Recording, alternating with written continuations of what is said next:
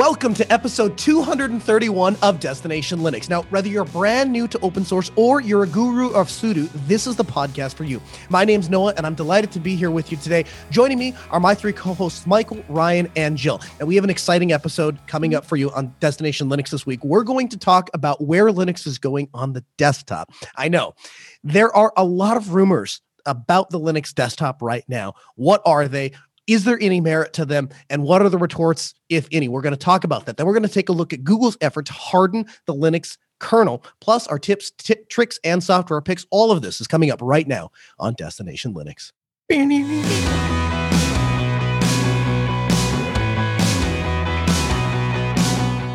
the community feedback this week, we go to the DLN forum at dlnforum.com and found an interesting question from community member The Last Ninja.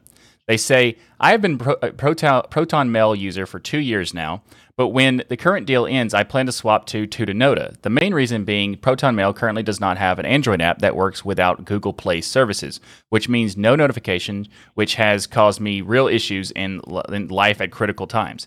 Tutanota has an app on F-Droid, but will not be able to use it in the Thunderbird, so that's kind of annoying. But it does have a Linux desktop app. So anyone with experienced thoughts on Tutanota, what are your thoughts when you're using this service? So what do you guys use? For me, it's Proton Mail and Tutanota. I use both. I'm Proton Mail only.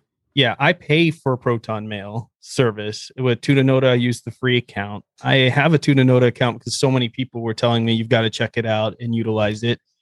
And it's okay. And I think for certain applications and use cases, it's fine. I just personally trust a lot. I have a lot of trust with Proton Mail because I've been with them for so long, and I just like the way their services work. I like the look of it. I like the inherent security and privacy that they have included within them. That's not to say Tutanota is not a option. In my opinion, it's not a bad option for people either. It's much better than Google services. It's much better than using Gmail or anything like that. And I say either one that you're going to go with, you're going to have a better time. But for me, Proton Mail, I would rather log in through the web interface and use that as my primary. I'm the same way. The thing is, first of all, Andy is exceptionally open with the direction that the company is going, where their values are, and how they plan to serve those values with their product.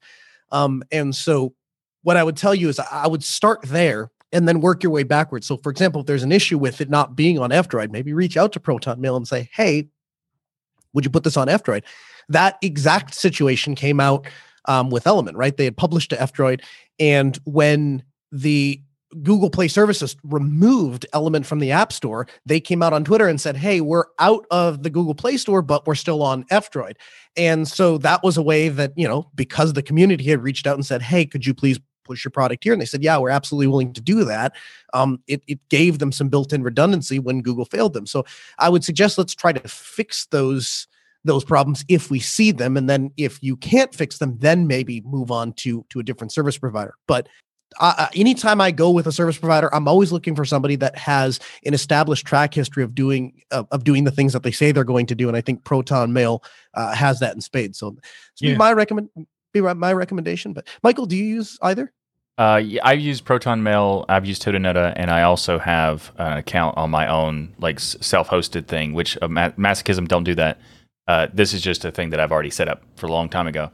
And I like to, mix it into play different desktop and clients and try out different things. So I've used Thunderbird, I've used Mailspring, and all these things. And I do think that Proton Mail is a good service. I'm not really sure exactly what the Google Play services problem with the notifications aspect is for the Proton Mail thing. Well, he's saying if you don't have Google Play services, then you can't get the app. If you don't have the app, then you don't get push notifications. Oh, I see. I got you. So because they're using only F-Droid, okay, that makes sense. So that would be great if there was F-Droid options for those users. And apparently, Tutanota has that. And I do think that Tutanota would be a good option. I don't have any issues with their services. I think they have a good service in general. So I think that Tutanota is great. Proton Mail is great. And for me, I can use kind of any email. It doesn't really matter. So as long as you're not using Gmail. Jill, what are you using? Don't say Gmail. Well, I do have a Gmail, but that's not my main account. Well, we all have one for spam. I'm talking about your regular account. Yeah. Yeah. So I've actually been using Tutanota because it's got a really nice, clean interface on Linux, and it has an app image, which is really, really nice. And speaking of which, we interviewed Hannah Basakoff, a press officer at Tutanota, on Destination Linux Absolutely. episode 201 back in November. So go take a watch of that episode. And I also like Thunderbird too. So that's kind of my go-to. And then I bring everything into Thunderbird. But if you like, for this person, they've been using Proton Mail for 2 years, and if they like it, I really like Noah's suggestion here. You should really get involved in the community and ask them and reach out to them nicely to ask to see if they would go out on F-Droid, and then see how many people are interested in it and see if they would port there, because this is a group of people who are definitely willing to make their services available for Linux users and other distros and things like that. For instance, their bridge technology they use, Proton VPN, working, of course, on Linux. They've created a lot of things in the open source community. So I think if you reach out to them, you request it, they know it's something people want, they'll probably go out there and add it. But if Tutanota is the alternative that you want to try out, give it a try and see what you think. They're two very different worlds, in my opinion. When you log into one or the other, they look very different. And depending on your personal preferences, one might be more appealing to you than the other. So we'd invite you to check out the episode that we did with the interview with Tutanota. Also, I'll give a shameless self-promotion for Ask Noah episode 124, where I had Dr. Andy Yen on it, and he introduced us to Proton Mail, what its features are, what they represent, what their values are, and also episode 188, where Dr. Andy Yen joined me to talk about their privacy and security enhancements and how they're dealing with some oppressive countries and helping people get around the roadblocks that are being put up by government, so to speak. And so, but whatever you go with, we want to hear about it. In fact, whatever you're experiencing, what your problems are, what your solutions are, we want to hear all of those, because we love hearing from our community, which, by the way, extends all the way around the world. And so what we want you to do is get your official DLN mug, fill it with some coffee or bubbly, sit down at your nearest stool and send us an email to comments@destinationlinux.org. If you'd like to join the community discussion, then join us on the DLN forum by going to dlnforum.com. This episode of Destination Linux, it's brought to you by DigitalOcean and their new app platform. So as a developer, as a geek, you want to play with toys. And so you come across a new software stack, or you come across a new project that's up on GitHub or GitLab, and you say to yourself, that's the answer to my question. I wanted to have that thing. I need that solution. I want to get it now. How do I do it? Well, before, it would involve something like you'd have to go to Dell, you'd have to buy a server, you'd wait a few weeks for that server to ship. Eventually it would arrive. You'd call 4 or 5 of your buddies over and have them help you get it out of the box because they were heavy. And then you plug it in, and then your wife comes down and asks why a jet engine's running down the basement. You say, it's just going through the boot up sequence. It'll cool down. And then you pray that the fans quiet down later on, and it doesn't actually have to run that loud because it's already been determined now that it doesn't meet the spousal approval factor, right? You can throw all that out the window with DigitalOcean. All you have to do is skip all that steps. Go back to hey, I have that solution. I want to do that. Click on the button, and it takes your code repository and spins it up on a production server in DigitalOcean's data center. Now, DigitalOcean was the first server company to provide all SSDs inside of their servers. They have a 1 gigabit bandwidth limit on each of the servers. So when you spin those servers up, you know that you're going to have access to the internet. You're going to have uninterrupted access to power. You're going to have uninterrupted access to cooling. And then they're going to swap those servers out for you every few years to make sure you're running on the latest and greatest hardware. And as a listener of the DLN community, you can get started for free. Actually, it's better than for free. DigitalOcean is going to give you money to try their services out. You know why they do that? Because, well, a couple of reasons. One, they know that once you try it, you're going to be hooked for life and you're going to become an addict. You're going to be a droplet addict. You won't be able to get off. You'll be like me and you'll have to rerun your budget just to figure out how many DigitalOcean droplets you can buy. If you get past 25 of them, you have to go through a process to ask them, hey, can I please have more droplets? And they'll say yes, but there's a process to do that. And you'll hit that process in no time once you figure out how fantastic they are.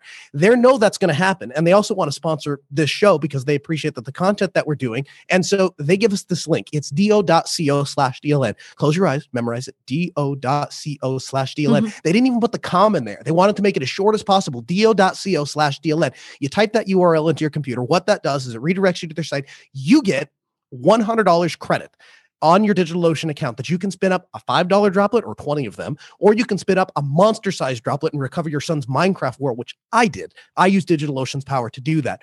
But no matter what you use DigitalOcean for, it sends a message to them that you're thankful for the content we produce, you're thankful for the services they provide, and you need access to their world-class data centers.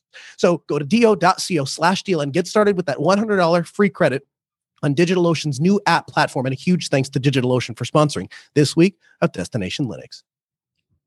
There are some people out there in the Linux space talking about something that's kind of interesting that we wanted to talk about in the show. So they're putting out the message that Linux on the desktop is on its way out or something like that. And some of their basis for their arguments is interesting. So let's talk about it. We're going to break down a few of them, and we'll go in more details later on. So here's the breakdown, the summary of what they've been saying. So kernel has become bloated with millions of lines of code being added yearly, making that too difficult to maintain, too many people contributing to the code, making it complex, and security becoming more of an issue because of the complexity of it, that kind of thing. Also talking about how Google is replacing Android with Fuchsia, and other kernels not lasting as long as the Linux kernel. Maybe it's like kind of dated or something. Also saying something like the toxicity impacting adoption or commercial interest that are increasing. How that's we'll talk about that in a second. But community is dying because people couldn't meet and have conferences in person in 2020 and 2021. Like that one, that one's too ridiculous. That was a little bit of a stretch. Did actually make me wipe Kubuntu off my laptop and go back to Windows. Now that I'm thinking about it. Yeah, that was a interesting perspective. That sold me. Also, IBM buying Red Hat and Linux Journal dying, which it actually didn't die, and Microsoft WSL and Google Crostini as other options. And to be clear, this isn't talking about open source software dying or the Linux server dying. Specifically, these claims typically we'd follow by they're just talking about the desktop. So it's interesting, and I wanted to talk about this and like an open discussion method. So will the Linux kernel continue to exist for the desktop, or is it the end is near or whatever? These people have been Let me add one more caveat here that we've got several emails on this topic as these videos and things have gone out. We've gotten several requests on the forums, and we've seen it in discussion as well with people. So we thought, let's tackle it and take a look at it. That's why we're kind of going into it. Otherwise, we would have kind of ignored some of this silliness here. But I think it's important for those who are just joining the community. We have a lot of new people in the community to kind of talk about this because they see this stuff too. And when they see this type of stuff, they may be like, well, geez, I'm not going to spend my time for the next 3 months learning this Linux thing if it's just dying and it's going away. So that's why I think it's really important to kind of touch on the topic. So I guess very good point. Where do we want to start in this mess? Jill, kernels become bloated with millions of lines of code being added yearly. Therefore, lots of people contributed to it, and it's awesome. And there's tons of code to it, so therefore it's going to die. What are your thoughts? Well, that's absolutely ridiculous because, as we all know, there are more lines of code for Microsoft Windows than there are Linux. Wait a minute. You're telling me that the future, which is, of course, Windows, right? Yeah. Has more lines of code than this and they can maintain it? How could that be possible? Impossible. Well, also, it's funny because when I saw the conversation about the multiple lines, millions of lines of code, and it's like some of that code is maintained by the companies that the hardware is for. Like Intel maintains Intel code inside the Linux kernel. The PlayStation 5 controller code that was added to the Linux kernel support was made by Sony, who makes PlayStation, for those who don't know. And so these things are not issues of having to deal with it on the Linux side because the companies who are wanting the software supported or the hardware supported by the software are doing that work themselves. Yeah. And also, if the Linux desktop were truly dying, there wouldn't be much development and code being written in the first place. Oh, no. See, Jill, that's just for the servers. And somehow the server side, because in a lot of this stuff, there's a lot of comments about, we're not talking about Linux on the servers because obviously that's dominating. Oh. Well, if the servers are around and existing, the code contributing there, why is the desktop going to go away suddenly? Yeah. Where is it going to go? We have Fedora, which is awesome in Fedora 34, using ButterFS, Wayland, and Pipewire beautifully, and Valve pushing development on Linux. Those technologies wouldn't be progressed if we were truly dying. That's true. Okay, Jill, but Google, Google is replacing Android, is the rumor, with Fuchsia. And this could be a big deal because the one platform that I personally can't stand gets represented as a Linux kernel, Android, because of its privacy and security disaster that it is, may go into another microkernel that's being written from the ground up, known as Google Fuchsia, which has exactly one device today that Google Fuchsia runs on, which is the Google Home Hub. is this the disaster? Is this going to take out Linux as we know it because Google launches Fuchsia and moves Android to Fuchsia? No, they just wanted to control their own kernel for Android. You're just biased. Noah, tell me here. I mean, Google is going to destroy Linux with Fuchsia, right? So if I can, I want to take a slightly different approach. I think that mobile is more than likely going to be the thing that offers a threat to any desktop operating system, to include Linux, then Windows or Mac OS. Why? Well, a couple of reasons. First of all, when we start looking at the mobile infrastructure, when I say mobile infrastructure, I'm basically referring to Google Android and Apple iOS. What do you get with those two platforms? Why is that so appealing? Well, there is a perceived ease of use, right? Everybody else around you has those devices and they all know how to use them. So when you don't understand how to do something, or when you have a question, you just turn to your immediate left or your immediate right, and one of those people will have the same device that you have. You'll be able to ask your question and likely get the answer. If not, going onto the internet, you're very likely to find the answer on the internet because everybody is talking about the devices, the shared devices and the shared platforms that they're all using. I mean, that's true for iOS. Secondly, there is a lot for Android. That is true for Android. My wife came to me the other day. She had an issue she has a Samsung phone. She had an issue with the do not disturb functionality, and it was different on the Samsung phone than it was in stock Android. But just searching her model name and the do not disturb functionality brought up, because there's so many people using that particular model of the S11 with Samsung. So there is a shared use case there, and that simply doesn't exist with more niche operating systems. There is a lack of responsibility that comes with those mobile devices as well, right? I don't have to think about the software updates. I don't have to think about what software is compatible, incompatible. That's all handled for me by Google or Apple. They negotiate with those people. They deal with the App Store. They pull the bad apps out and they send me the good apps. Again, this is not accurate. This is just the perception, right?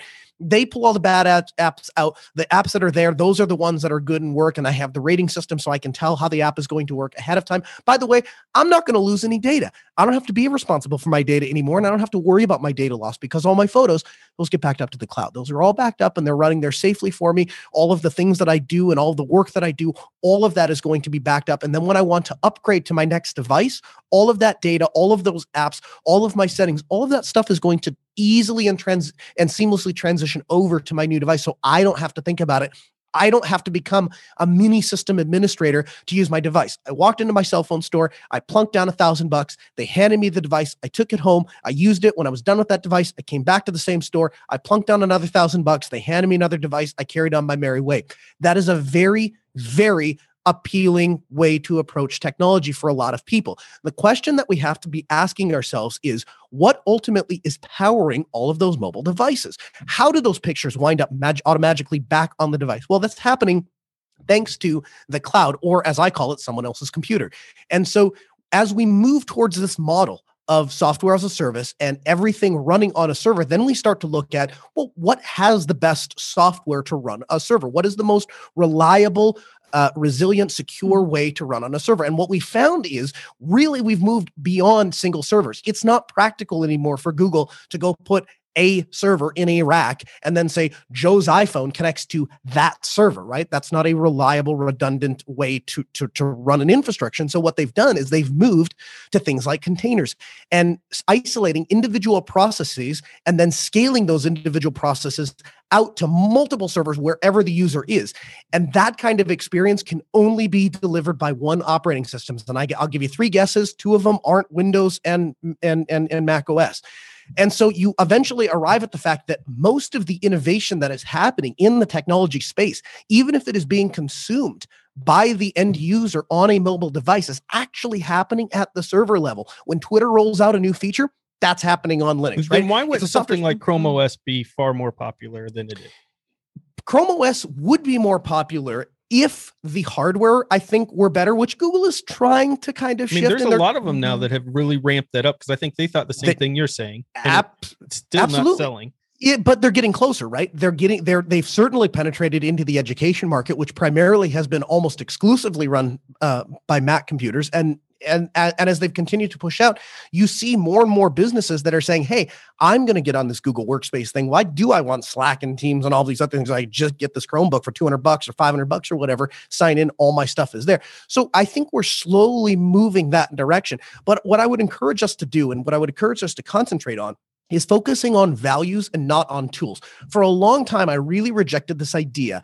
People would say, oh, Linux is just the tool or Windows is just the tool. And I always rejected that concept because it's not just a tool. It is a tool, but it is a tool that has tremendous consequence for my life in terms of privacy and security, reliability, and my data integrity. Well, that's the same reason why I don't accept Android as a true Linux variant, because even though it has some basis for it, it doesn't hold any of the values to what you're saying here that I hold true with privacy and security. Right. So let's start from that rock and move our way forward. If we focus back down on the values, what are we actually focusing on? Well, in this crowd, we would probably say that we're focusing on privacy, we're focusing on security, we're focusing on stability, we're focusing on reliability, and we're focusing on community. Now, where do you find those 5 or 6 things? Where do you find those core values? You find them in an open source ecosystem and an open source operating system. And so I would tell you, don't let marketing shape your views. Don't let marketing make decisions. You make your decisions based on a 30,000 foot view. Is there any particular reason why my operating system couldn't run something like Adobe Photoshop or Adobe Premiere, whatever the thing is? No, of course not. It's purely a human constraint, a decision on a business not to port that software over to this platform. And so when you look and try to answer the question, is the Linux desktop dying? The question you ask is, are people's values shifting? And if you walked up to 10 people on the street and pulled them aside and sat them down and said, what are your values? Do you care about privacy? Do you want all of your stuff on?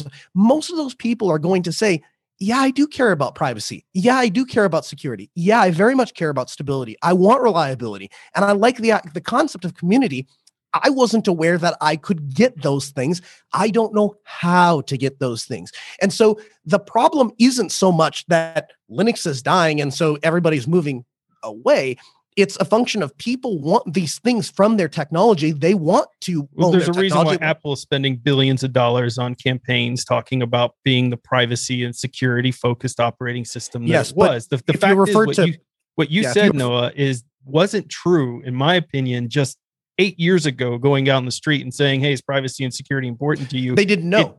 People didn't know and they didn't seem to care. But today, it's starting to finally shift. It's starting to finally change. And the company, the only one that I really see capitalizing on it, again, whether you believe it or not, is Apple, right? They're marketing it at themselves as that because they realize. If you refer to my previous bullet point, though, I would highly encourage us not to let marketing shape our view, right? Because to a certain degree, we don't know if Apple actually cares about security or if they've just looked and said, you know, Bill, our metrics show us that people care about this whole privacy thing. And so if we roll these things out, we actually have more control over our ecosystem and we have an excuse to kick those guys out. By the way, it's going to sound really good when we spin it as a privacy thing. What do we do about the FBI? And we have the backups. They're unencrypted and we can hand those over anytime. So as long as the device is encrypted, that's fine. All the data actually comes back to us eventually. I mean, I love that concept of don't let marketing influence you. And that works for people like me, you, and our friends and our circle and our communities. But people outside of that, people who aren't geeks like us, to them, that marketing is all they're looking for. They're like, man, you know, this Noah guy I met one time, he was talking about security and stuff. And it really does. I do really see an issue here now. And then they see the commercial for Apple going, hey, by the way, we're the most secure and trusted devices out here. Okay, that's where I'll go.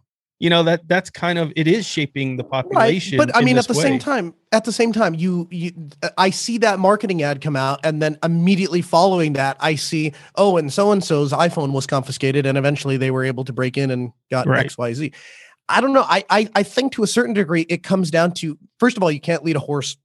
You can lead a horse to water. You can't force it to drink, right? And so at the end of the day, every individual is going to make their own mind up at what platform they want to trust and be there. But if that were true, if the Linux desktop were dying, and really what you're saying is end user consumption of Linux devices, right? That's really what we're saying by the Linux desktop, because it means a lot of different things these days. That if that were true, then I would suspect that we wouldn't see such a culmination effort on things like Linux Mobile. You wouldn't see Postmarket OS and Manjaro ARM and all of those things, which, by the way, are based on the Linux desktop. Then they just took their code and ported it into a smaller device and made it run on ARM platforms because people want smaller devices they can carry in their pocket. So when we attach these arbitrary labels, we start to remove nuance and we start to remove critical thinking. And we no longer evaluate things based on values. What are people searching for in a solution? Instead, we try to dumb everything down and go, well, they picked the iPhone and not the Linux laptop. So clearly the metrics say that the iPhone is winning and the Linux desktop is not. That's a very one-sided, that's a very narrow way of interpreting information and looking at available information. And I don't think it paints a full picture of what people want out of their technology. I think it paints a picture of what choices people have today. It paints a picture of what their appreciation is and understanding of what their available options are, and then how they're making choices based on that today. That's what I think it paints. All right. So interesting points. Michael, what are your thoughts on this? Is the desktop dying? Definitely not. I think that there's different aspects of this topic, and I think that Noah was right about how it's a much broader concept and it's not just a narrow view, especially considering a lot of people who buy phones are also getting laptops, and it's not just the metric of just they're going for a phone. I mean, there are some people who do just use a phone or just use a tablet, and that kind of thing is true, but they would only use a laptop in the past because they had to, not because they would choose it anyway. So in the sense of like, there's different cultures of computing as well. We have mass shortages of hardware for a reason. People want hardware. There's not just mass shortages of phones. There's mass shortages of laptops and desktop components and everything. So yeah. And it's more of like the space of what people want. People think that the desktop is dying because of, insert any variable, but you can kind of flip around those variables and say that those are reasons why it's not dying. Like, for example, with, we talk about how, gaming is a factor. Like prior to, 10 years ago, gaming was unheard of in Linux. We had like 12 games, something like that. Or, I mean, not exactly 12, but it is a very small number. And now we have thousands of games available because of the effort Valve put into Linux and, standing behind Linux as a platform. And also you can take the same stuff there and saying like how much we have grown in terms of hardware support thanks to the efforts in gaming and thanks to the things. I thought you were going to say thanks to me, but okay. Sure, buddy. And thanks to the Croton effort and stuff like that, and the compatibility with the Wine platform, and all these things made it so that more and more attention is going to the Linux platform. And like what Jill was talking about, how there's no more hardware interest in these massive corporations bringing Linux to the desktop on their laptops and things like that. So like, for example, Fedora, last year, Fedora was launched with Lenovo products and stuff like that, which was the first, I think Lenovo's pushing towards that kind of thing. And with we have Dell and HP and also putting on that, we have more and more people putting into it. And also, I think that the Linux desktop is the best experience it ever has been. So when people switch to Linux, it's a lot easier than it was 10 years ago. I mean, there is an extreme lack. All of what you're saying is completely true. And one of the reasons why the desktop certainly can't go away yet is, number one, people having access to high-speed internet, which is a problem all across the world. And number two is, of course, things like high-end computing, which isn't your everyday user. So most people could switch away, but high-end computing is needed for a large portion of users, whether they're doing video rendering, creation, animations, or gaming. And all of these gaming cloud services came from a bunch of big names out recently. You had NVIDIA involved in it. You had Google involved in it, and they've all flopped. Why? Lag issues, not having licensing issues, performance problems. There's just been a whole plethora of reasons why they've all failed, even with people with high-speed internet, high-end computers on the other side of it, all of these things. So I don't think the technology's there yet, but Noah's definitely right that things are going mobile. And the one area that Linux lacks heavily, and the one thing I would say gives some credence, is we don't really have any good mobile options right now. But here's the thing. Somebody wrote into my show a few weeks ago and asked and said, I'm really frustrated with where we're at with mobile. Can you help me or shed some light or give me some encouragement? And what I would tell you is, with the advent of the PinePhone, it has flipped the Linux mobile ecosystem on its head. There was a time, I remember when Canonical first announced that they were going to do Ubuntu Touch, and I was like, wow, actual Linux on a phone. This will be interesting. And myself and many other people were skeptical that this could happen. Google, iOS, those are your pillars. And now there's going to be a third comer. Come on, really? You think you're going to do that? And if that was true 5, 6 years ago, it's definitely true today, right?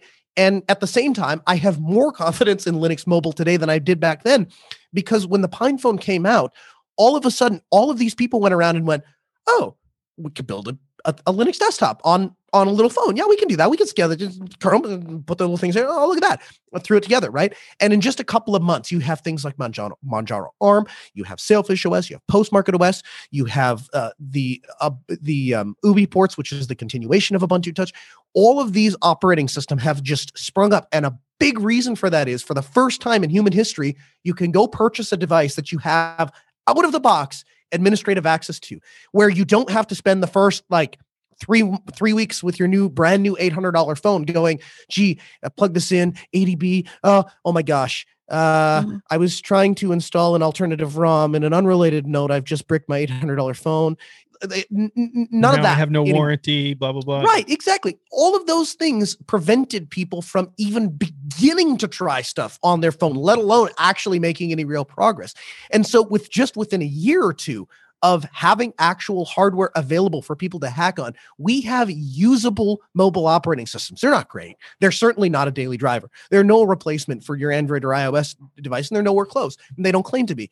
But what they are is a definitive representation of what a couple of guys just throwing some code together can get done in a few years when you have a suitable hardware platform. And now you have companies like Sony coming out with their open devices platform that say, hey, we're going to make really good devices that you can load alternative operating systems on. And the Pixel 3, weird as it is to say that a phone from Google, happens to be the only phone that Graphene OS can use their hardware security chip to get the most hardened version of a mobile operating system out there. And so they make a security hardened version of it. I agree with everything you're saying. And I think, that's true, but we're still a decade behind there in the mobile world. We are, but consider this, right? We're a decade behind in the user. And this is why I say it's really important to have a 30,000 foot view of where we're at. Yes, you're right. In the end user device that they hold in their hand and how they access those things, we're behind. But you know what? We're light years ahead. In fact, we're the dominant platform where all those services originate. So really what we're talking about is minimizing the gap between the little app that we publish that lets you access the cloud server from Android and having that replicated on this new one that is a Linux-based operating system, right? That's a much smaller gap to close and a much more understandable, conceivable, hey, we could achieve that, than it is trying to say, hey, we need to build an app store and we need to build an ecosystem like Google and Apple. Not really, because at the end of the day, all those are is a collection of other software projects that are already running on Linux servers on the back end. Yeah. So, Jill, final words here on this. What are your thoughts? What are some things that you noticed in some of the arguments here about the Google thread? I think we've knocked a lot of these down. Any others you want to touch on?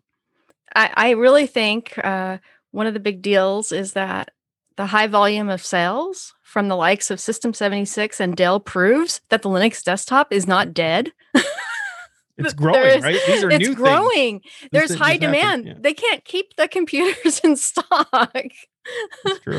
So, with developers and content creators like Ryan and Michael was saying before, also with AI and people moving over from Windows IT to Linux IT, we're growing. Our desktop is growing, and in fact, it was just a few years ago that it was 1% of the ranking of operating systems, and now it's well over 2%, and that's actually huge. It's actually honestly bigger than that, but we can't track it all. It's way bigger than that, but we don't know exactly. These are based on with having a private and secure platform. You Yeah. can't track the metrics perfectly.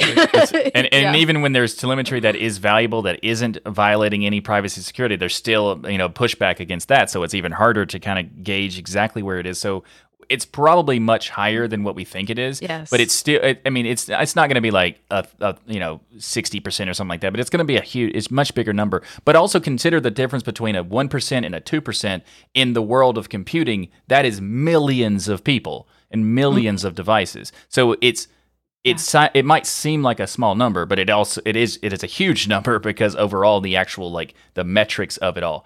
But I agree completely that the desktop is growing. It's better than it's ever been. I think that there's so many ways that a Pipewire is awesome. Like being able to make prosumer audio stuff, the pro work of audio on the desktop in a much easier way is a game changer, and it's going to be even bigger when the other distros jump in. And I think that's not a thing that the servers want. That's not a server-based, cloud-based thing that matters at all. That's a desktop-oriented thing. Maybe it's an enterprise desktop, maybe it's a whatever, but it's still a desktop-specific thing. They're not making Pipewire for servers because you're not logging into the servers to do your audio synthesizers and whatnot. That's not a thing that's going to happen. So I do think that it's growing in a lot of ways, and I do think that there are some issues to talk about in terms of like the mobile aspects and that kind of thing. But overall, I think we're growing so huge, and like Noah was talking about with like the PinePhone, it's not even been 2 years. It's been like I think a year and a half since we got the first PinePhone out, and it's already been such a huge game changer in that space. And there's already been iterations of the PinePhone for it getting better. Like there's so many cool things. I'm waiting for that PinePhone Pro. Yeah, I can't wait for the PinePhone Pro. That's going to be amazing. But I also want to talk about like the way that there's certain things that are happening with like the flat packs and the snaps and the app images of the world. These things are actually increasing the amount of attention to Linux as a desktop, and increasing the ability for people to pick a distro and not really have to worry about which distro it is, because they can just have the support for the apps that they want thanks to these formats. And with Red Hat announcing last year, I don't remember what month it was, but last year they announced the Red Hat runtime for Flatpaks, which to me is a huge thing. And now it's a very complicated thing, but as like an overview, 1,000-foot overview that we're talking about, like this is such a huge potential because it means that people can make Flatpaks using this runtime and have support with the Red Hat brand attached to it and 10 years of that support.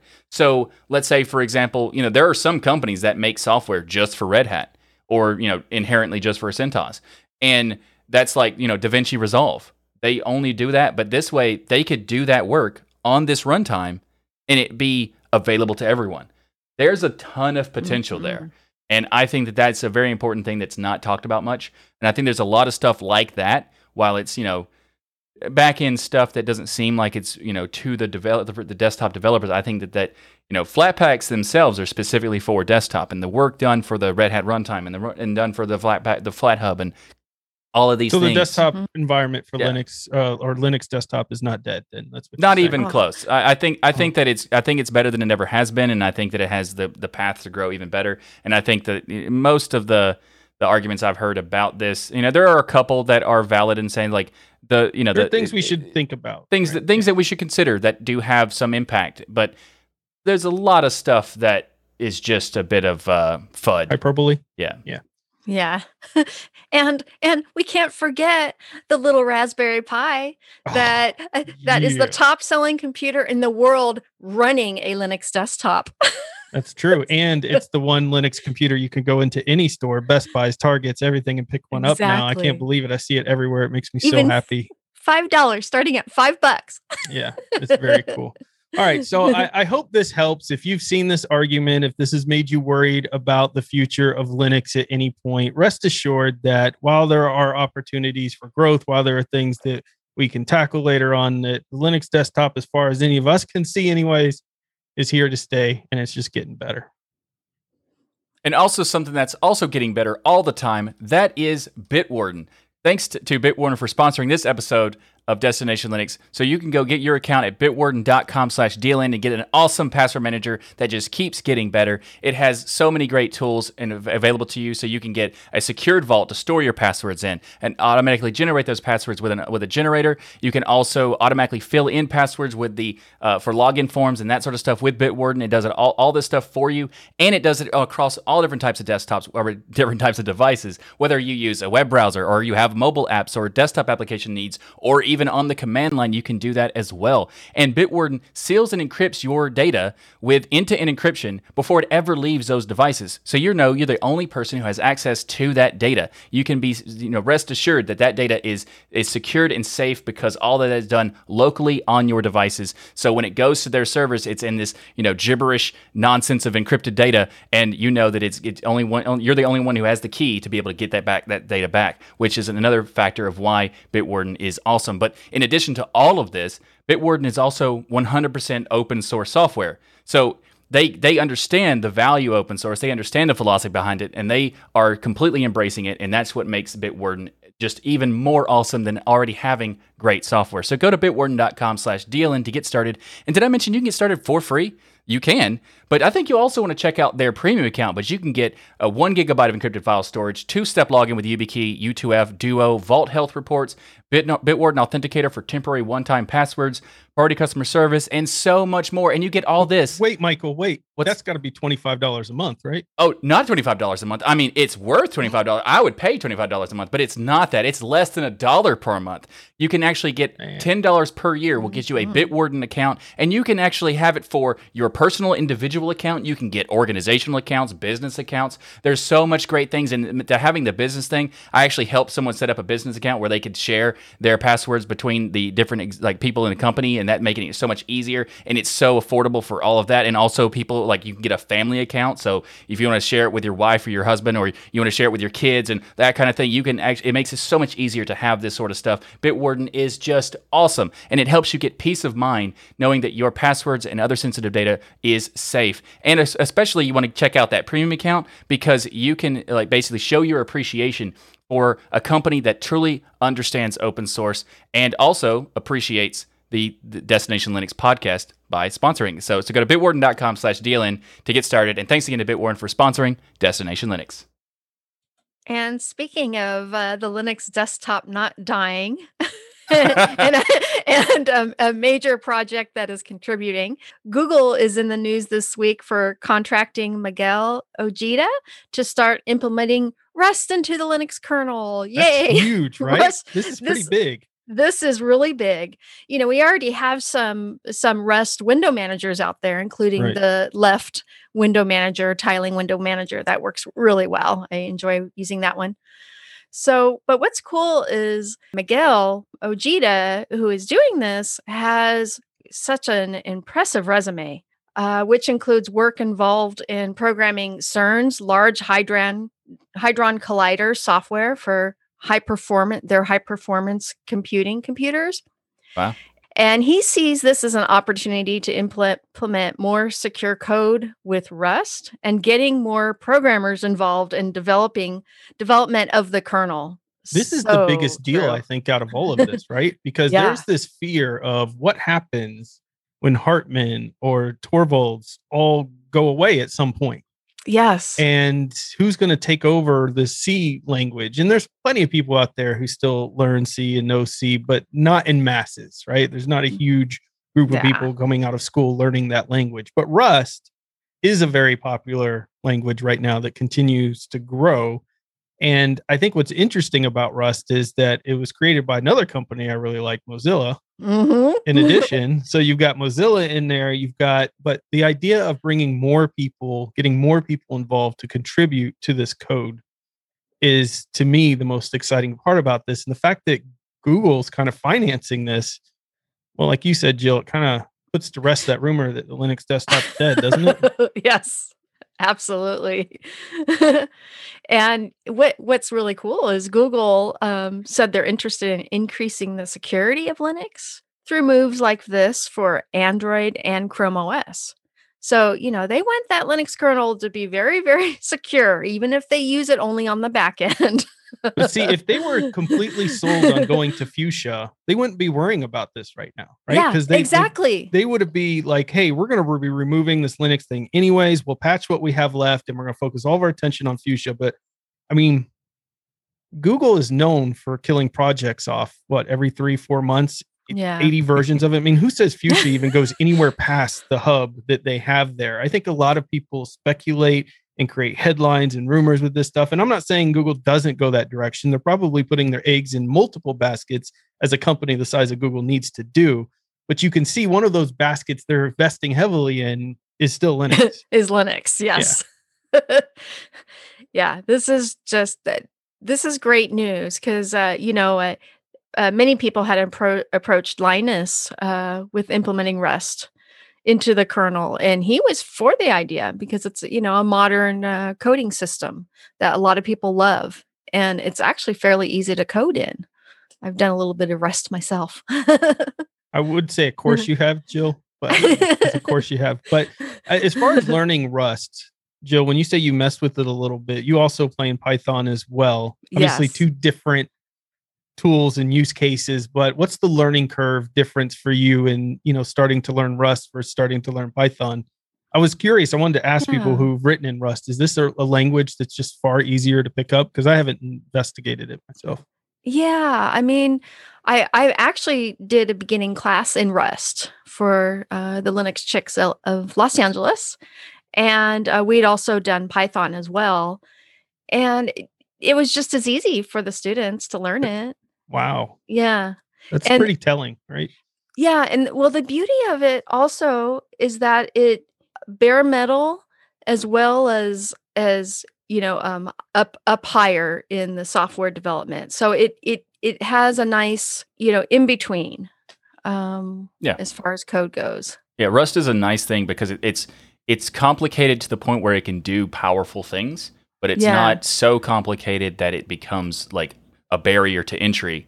But at the same time, it also is focused on trying to make it reasonably simple to get started with Rust, but also be able to port your knowledge of another language to Rust. So it's a really wonderfully designed language. And when Mozilla talked about it when they first started it, I think they were making it for Servo, and then they started just like kind of branching it out to its own thing.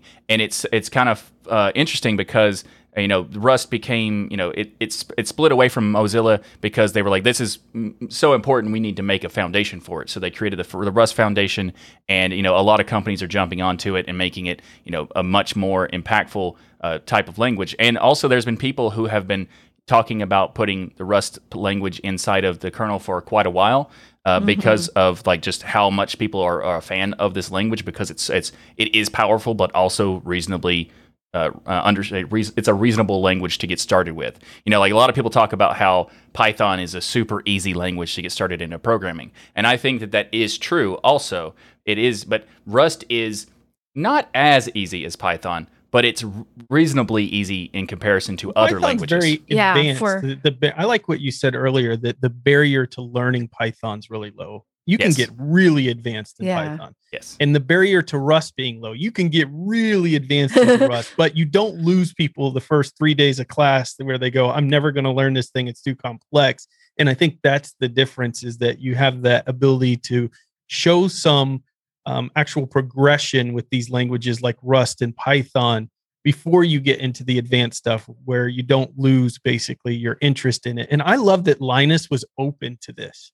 Right? Because what if he was just like, no, it started in C, it's going to stay in C. How many projects are like that? And he's not that way. He's like, no, if we want, let's bring more people in, let's get more people contributing, and the popularity's there in Rust. So let's start doing some stuff in Rust here. Yeah. So I think there's a lot of potential, and it's really cool to see Google, investing in making that sort of thing happen, because if they didn't think that the Linux kernel was going to be around for very long, they wouldn't have, decided to let's help bring this new language into the kernel even more so, because there's already people who have been working on it for a few months, putting that work in, and having Google jump in to help fund that work. Google constantly messes with my brain. One side of my brain's like, Google bad, stay away. The other side of my brain's like, thank you, Google, for doing this really cool thing. Like, it's really confusing sometimes to talk about this company. It stinks because they could be cooler. They could be more trend setting, right? From an overall popularity standpoint, I'm talking here, than Apple ever was, especially when you think about when Google first entered the scene. I mean, companies were doing studies on their work culture and how they were doing things so differently than other corporations. And they have this incredible minds working there, and this ability to really change the foundations of how we look at technology in the future. And then they do these other things that just mess it all up. And if they would just focus on stuff like this, where people would be fans of them, companies like Apple would have no chance to even compete against them, because they're open, right? Everybody can get involved and be cool. If they would just leave my personal info alone, we would be good, Google. We could be on good terms. Why can't we be friends, Google? Why do you do this? Help me be friends with you again, okay? Let me love you. Let me love you. Let me love you. All right, so this is cool. I have another cool thing for you all. It's in the gaming section this week. Have you ever wanted? Are you familiar with R-Type, Jill? You remember R-Type? Yes. Okay, and Michael, R-Type. I'm not going to ask yeah. because it's not a person shooting people, so I don't think you probably know R-Type. But it's Run and gun. It's spaceships, mass battles, and Nintendo and thing. R-Type was a really popular game out there. But the problem was spaceships. Some people don't want to be a spaceship. They don't want that to be their main character. They want to be a goose. And that's why the game Mighty Goose is featured this week in the gaming section, because it's just like R-Type, where you have tons of enemies on the screen. You have all kinds of fireballs and shots and lasers and the things attacking you in the scroller, but you're a goose. Naturally. And you have to kill him off. This has 234 very positive reviews for those who think this is just silly nonsense. Well, it is silly nonsense, but it's kind of fun, silly nonsense here. The game describes itself like this. It's a fast-paced run and gun shooter starring a bounty hunter goose. Use epic weapons, devastating war machines to battle against screen-filling bosses and hordes of enemies. If you're into this genre of game, which a lot of us growing up in the gaming world were, this looks like a fun take on that, Jill. Have you ever played Mighty Goose?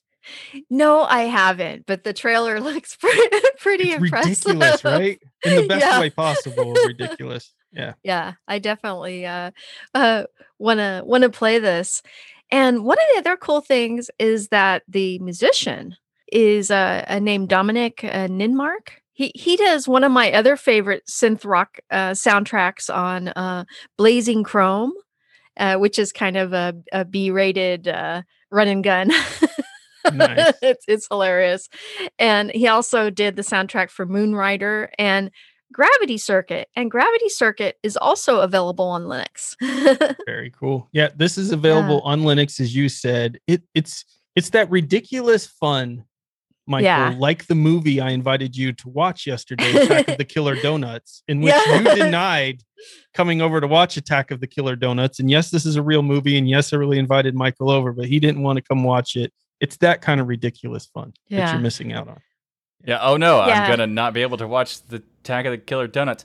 But this Mighty Goose thing looks great. It looks like a fun game, like in the vein of like I wasn't familiar with R-Type, but when I looked it up, and it was very similar to like Contra or like a Mega Man style and Mega that kind Man. of, Yeah. So I think that is a fantastic idea in terms of like I just love that style of game and that kind of platformer. So I am definitely very interested in this Mighty Goose, partly because I like that kind of game and also because of its ridiculousness. Yeah, it's fun because it's doing a tongue-in-cheek take on the genre, which is a really a lot of fun, and I love those kind of games.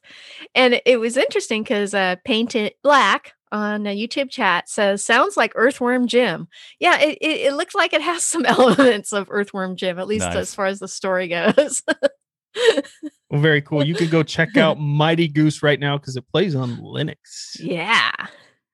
And this week's software spotlight is also on Linux, but you know how that works. So we're going to talk about Descreen. I think it's Descreen.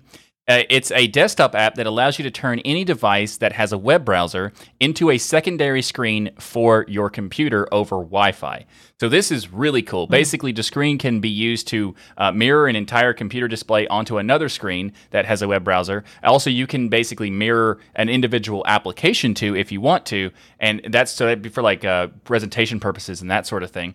And but the best feature is, like I said, you can use any device as a secondary screen as like an extended desktop method. And this is a very cool thing. For example, if you have a extra tablet that you have when you travel, you could use that to set it up with your laptop to be a secondary monitor with that while you're traveling. And it's a really cool concept. So if you want to check it out, Descreen.com, and we'll have a link. It's spelling especially in the show notes.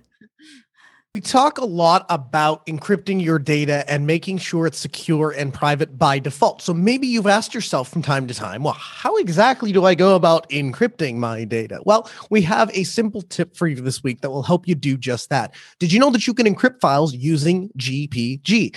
And this is a simple software package that is available almost certainly in your distro's repository. And so once you've installed GPT, or if it's installed by default, you can encrypt a file just by using the command GPG space -c and then the file name. Now this will prompt you for a password, or if you have a key file, you'll be able to set that up in your GPG configuration. But in any event, that will encrypt your file. If you'd like to then decrypt the file, you can use GPG -d and then the file name to decrypt the file. GPG has more advanced functions that you can try out. If you'd like to learn more, we invite you to grep the man page of GPG by typing man GPG in the terminal. Stay tuned for future tips and tricks. And if you're just getting started with Linux, we invite you to go back and watch previous episodes where we've covered everything from Docker to all the things you need to know about Linux. And also, of course, you can go to destinationlinux.org/picks to see every single pick we have ever done, whether it's a software spotlight or a tip of the week. It's all right there for your heart's content to consume, and every which way. It's at destinationlinux.org/picks. So a huge thank you to each and every one of you for watching or listening. However you do it, we love your faces. And if you want more DL, you can become a patron like all of these folks. You can't see them. They're behind the scenes in our super secret virtual stadium. I think it's like 400,000 square foot now. It's massive. They have so much room for activities, so much room to mess with Linux back here, becoming a patron. But you also get unedited versions of the show, VIP access to events, live recordings of Destination Linux every Sunday with your special virtual seats that nobody can see you in, and come and chat with us directly. Plus, you get the patron only after show that you get to hang out with as well. It's pretty awesome stuff. Go to Patreon or Sponsus to sign up. We have LAN parties in the Skybox. Sorry. There you go. Yeah, Skybox. We do. In addition, every Sunday at 1 p.m. Eastern, we're now live at dlnlive.com. The best part is everyone is invited to watch the recording of Destination Linux each and every week. And we can't wait to see you in the chat. And also go right now to dlnstore.com where you can pick up some swag like t-shirts, hoodies, mugs, stickers, backpacks, aprons, all sorts of stuff, including the pseudo shirt, a pseudo show shirt that you can check out. And that is available at dlnstore.com with all sorts of other great goodies there to check out. And we have so many amazing shows here on the Destination Linux Network. We have the Pseudo Show, the Ask Noah Show, This Week in Linux, the DOS Geek Channel, and this time I did it wrong. It happens. Dabbing. It happens. It happens. We're all taking turns forgetting how to dab. Yeah. DLN Extend, Hardware Addicts, GameSphere, and get your Fedora hat on with our latest show, the Fedora Podcast. So go to destinationlinux.network and subscribe to all these wonderful shows to keep those penguins marching in the full Monty of Linux and open source awesome sauce. Everyone have a great week. And remember, the journey itself is just as important as the destination. We'll see you Happy next Father's Day. Yeah, happy Father's Day. See you next week.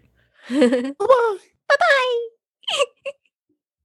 All right, patrons, turn on your cameras, turn on your mics. Come hang out with us. Come talk to us. Talk to us about the desktop, Linux desktop, why it's live and thriving.